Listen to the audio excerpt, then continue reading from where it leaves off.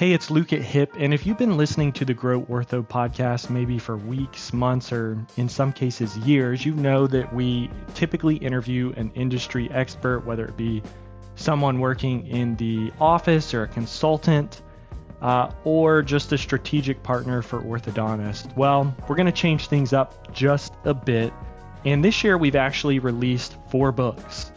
And so we're going to release every audiobook, basically a chapter for each episode. Listen, enjoy, and let us know what you find valuable and implement and what works well in your office. Thanks so much for supporting HIP, and we hope you enjoy all these episodes on the Practice Growth series. Chapter 3, A Team That Exudes Positivity. When you put together a team of great people who love to serve, we can usually assume that they have positive attitudes, but it is not something that can be left to chance. When you take the time to think about it, we are expecting people to take time out of their busy lives, come into our practice, commit to a treatment plan that takes a long time, is uncomfortable, and requires discipline. And we want them to pay a lot of money to do this. We better keep them focused on the positive aspects of care, like the beautiful smile we build together. We have to ooze positivity, enthusiasm, and excitement about the long game so they stay focused on the goal. That's why I decided to dedicate a whole chapter to positivity. Your front desk and scheduling team must be willing to go above and beyond for patients and be excited to work together to achieve shared goals. It is inspiring when you have finally found the individuals who can make this happen. Unfortunately, one bad attitude has the potential to corrupt everything you have worked so hard to achieve. Think back to a time when you encountered someone with a negative attitude. Perhaps they complained constantly about the weather, their friends, their job, and even their family members. Maybe they were always spreading rumors or gossiping about others. Did you hear Jane did this? Fred told me not to say anything, but this happened. Or it may be that they were just unpleasant to be around and never had anything nice to say. After being in the presence of this person over an extended period, you most likely felt emotionally drained and desperate to leave their vicinity. We have all been there. I sure have. You don't want this kind of person working in your practice. Their onboard terrorist qualities that we introduced earlier can create a toxic work environment for everyone involved. So how can you cultivate a team that exudes positivity? This chapter will determine the consequences of negative thinking in the workplace and the benefits of developing a team that is overflowing with happiness and joy to grow your practice in a meaningful way. Negative thinking in the workplace. Negative thinking can severely impact your front desk team dynamic and overall workplace morale. Thoughts connect to other thoughts and create a downward spiral. Once you think of one bad thing, it polarizes you, and your emotional disposition starts to shift. You start frowning. The corners of your mouth turn down and your tone of voice changes. This disposition rubs off on other team members, but more importantly, it affects the leads and patients. People start questioning whether they want to be around you or not.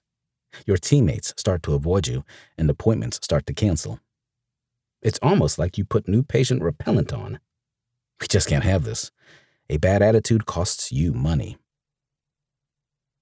Catch it early. Catching these behaviors and attitudes should happen as early as the interview process. An excellent way to determine if your potential candidates have these negative qualities is by asking the right questions and paying attention to what they say and how they say it. Additionally, paying attention to their tone and body language can help you determine if they would be a good fit for your practice. Ask yourself, would this person get along with the rest of my team? Do they seem like they can be a team player? Are they willing to go above and beyond for patients? Are they exuding positive energy that my team and I would benefit from being around?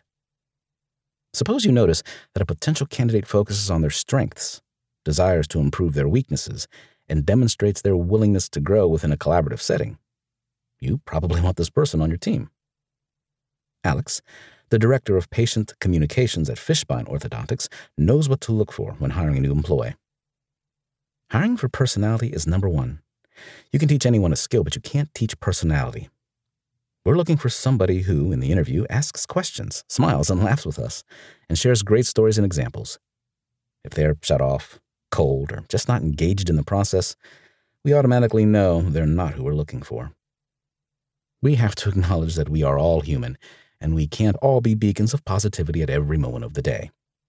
We all have good and bad days. However, there is a difference between being in a bad mood and having a negative attitude. A bad mood is temporary, while a negative attitude is a state of mind. If the case arises where a previously positive employee begins to develop a poor attitude, it is essential to determine the root cause of that behavior. Try speaking with that employee directly and offering your support. Perhaps they need sympathy and active listening to work out an issue in their personal life, or have had a difficulty dealing with a specific patient. Whatever it may be, taking the appropriate corrective measures to address the issue directly will ensure they understand that a level of positivity and professionalism is expected from them to fulfill the needs of the patients and the practice. Alex believes, you need to have a team that is excited and on board to service your patients. Coming to work with a positive attitude every day is what's going to set your team apart. If someone is having a bad day and projecting that onto your patients, they're going to feel it. It can turn a great phone call into a sour one, really quick. That's not the goal. We want our patients to call us when they are having a bad day and for us to turn it around. If you have negative people, you're not going to be able to do that. I can read my team. I know them. I pay attention to them. So if somebody's having a bad day or they seem off, I always pull them aside and ask if they're okay.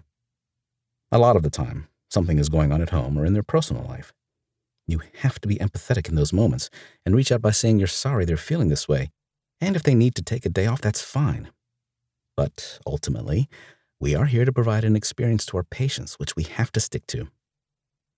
The consequences of negative thinking are too costly to bear. Whenever you can, address it early, turn it around, and encourage your team members to practice achieving a positive state of mind. If you do not see changes, you should track and monitor their behaviors and take the disciplinary actions required to ensure your practice runs the way you have envisioned it. Share positive stories, tools, and strategies for getting into the zone of positivity to elevate the overall work environment. Positive thinking in the workplace. Positive thinking can allow your team to overcome adversity more seamlessly, share information and ideas more effectively, and make more informed and thoughtful decisions.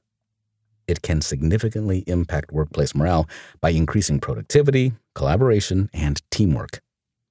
A positive attitude can also be infectious and contagious.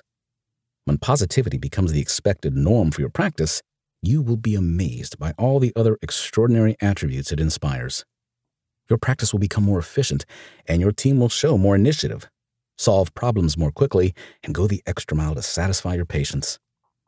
The result is improved customer service, lower turnover, and increased job satisfaction.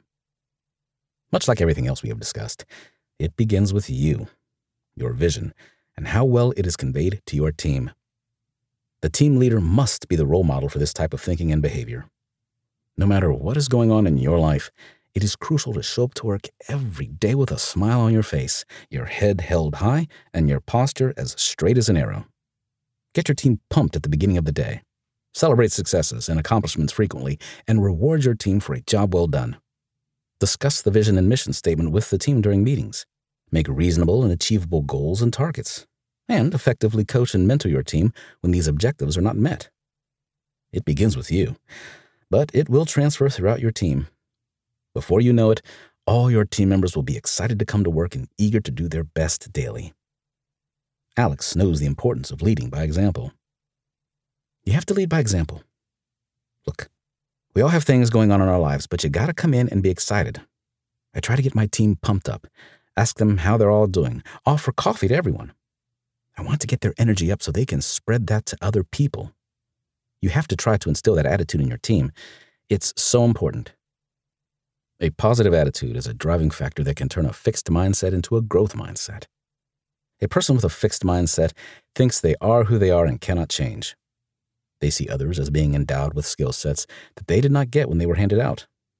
They feel disadvantaged and unable to change.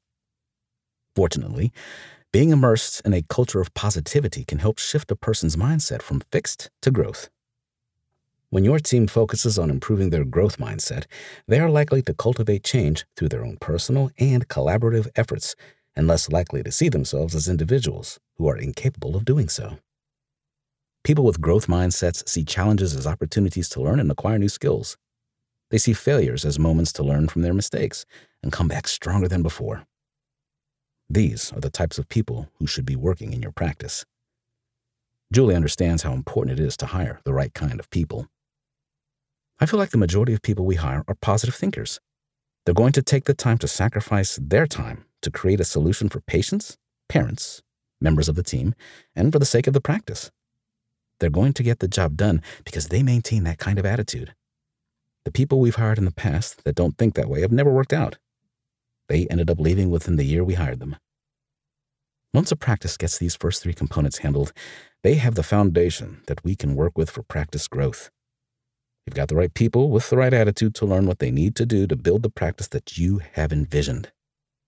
Do we start marketing yet? Not quite.